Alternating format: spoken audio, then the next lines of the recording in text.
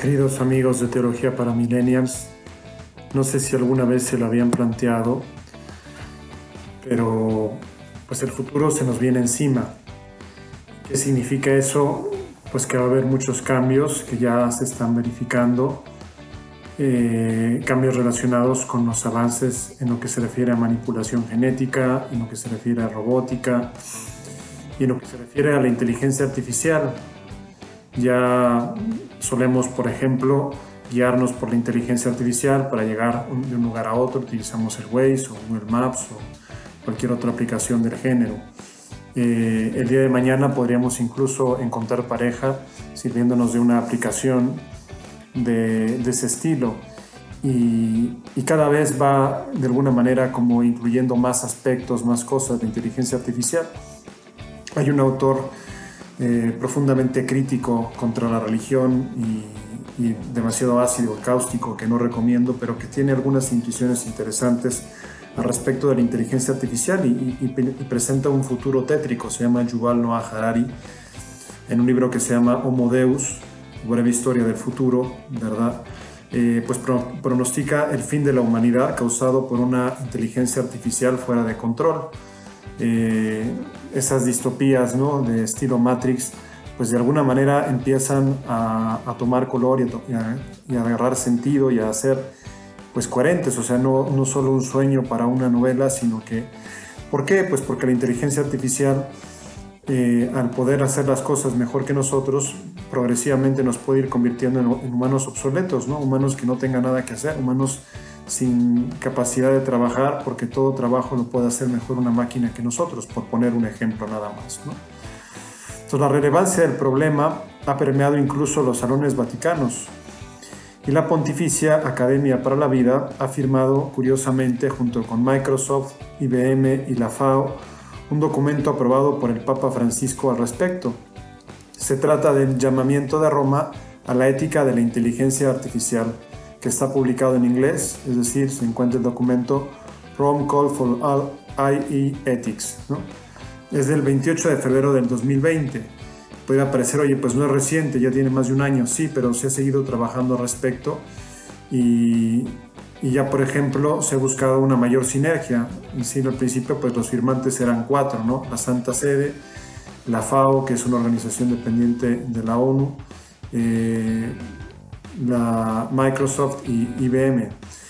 Ahora se intenta que sirva también como instrumento de diálogo interreligioso y se ha invitado a otras religiones monoteístas, en concreto el judaísmo y el islam, como a ser también signatarias o por lo menos a respaldar esa preocupación por una ética de la inteligencia artificial, una ética de los algoritmos.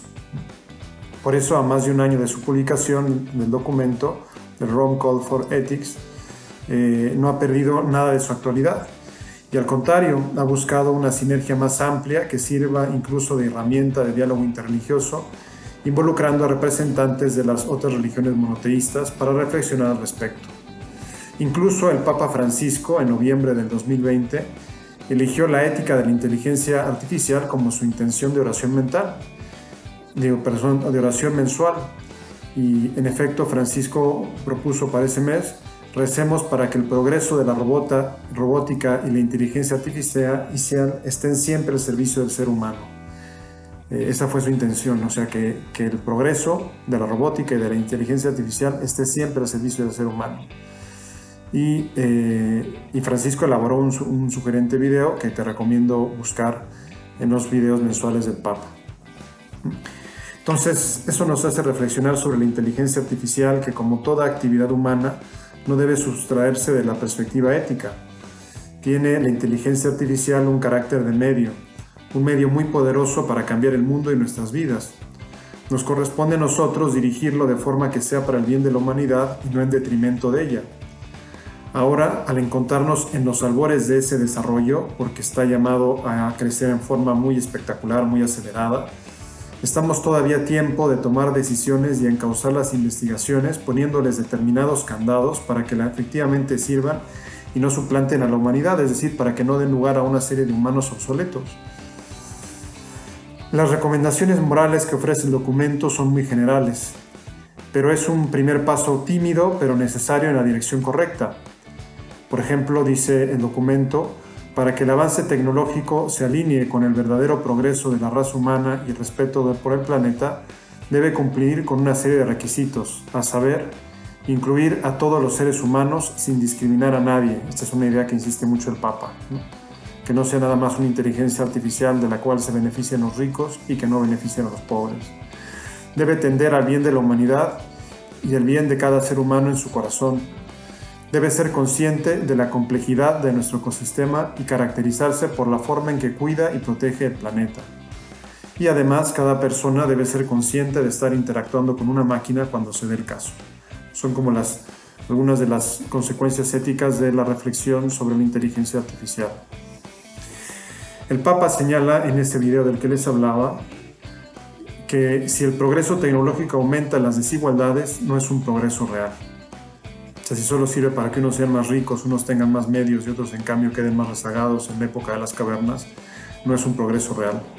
Es decir, todos debemos beneficiarnos de la inteligencia artificial. No debe servir de instrumento para segregar a una parte de la población, normalmente los más pobres imaginados. Ahora bien, no vaya a pensarse que se afronta el problema de la inteligencia artificial desde una perspectiva exclusivamente preventiva, con un marcado cariz negativo. Por el contrario, también se aborda con una perspectiva esperanzadora. Pues, por ejemplo, se espera que para el 2050 seamos 10.000 millones de seres humanos, y solo gracias a esa inteligencia artificial va a ser posible alimentarnos a todos. Es decir, también hay muchas esperanzas puestas en el desarrollo de esa inteligencia artificial. No es nada más hay que tener cuidado, sino nos puede ayudar mucho, nos puede ayudar a conseguir alimentar a 10.000 millones de personas, por ejemplo. Es decir, como toda actividad humana tiene sus pros y sus contras, pero reclama urgentemente tomar cartas en el asunto antes de que se nos vaya de las manos. El documento concluye definiendo la algorética según los siguientes principios, que cito: transparencia. Los principios de la inteligencia artificial deben ser explicables. Inclusión. Deben tener en cuenta las necesidades de todos los seres humanos. Responsabilidad. Quienes diseñan e implementan la inteligencia artificial deben proceder responsablemente. Imparcialidad. No actuar de acuerdo a prejuicios, salvaguardando así la equidad y la dignidad. Fiabilidad, seguridad y privacidad son las características que vuelven ética a la inteligencia artificial. Como vemos, pues queda mucho camino por recorrer. Todavía falta mucho por hacer, es realmente una aspiración ideal, pero no importa, lo importante es tener claro el fin, a dónde queremos llegar, cómo queremos vivir, antes de que los cambios tan vertiginosos de nuestra tecnología inviertan el sentido y en vez de que ella esté a nuestro servicio, nosotros nos volvamos obsoletos frente a ella. Es decir, todavía estamos a tiempo de evitar que las tétricas profecías de Harari se hagan realidad. Estamos a tiempo de no volvernos humanos obsoletos y de poner la inteligencia artificial a nuestro servicio. Pues espero que les haya interesado. Muchas gracias, queridos amigos de Teología para Millennials. Que tengan buen día.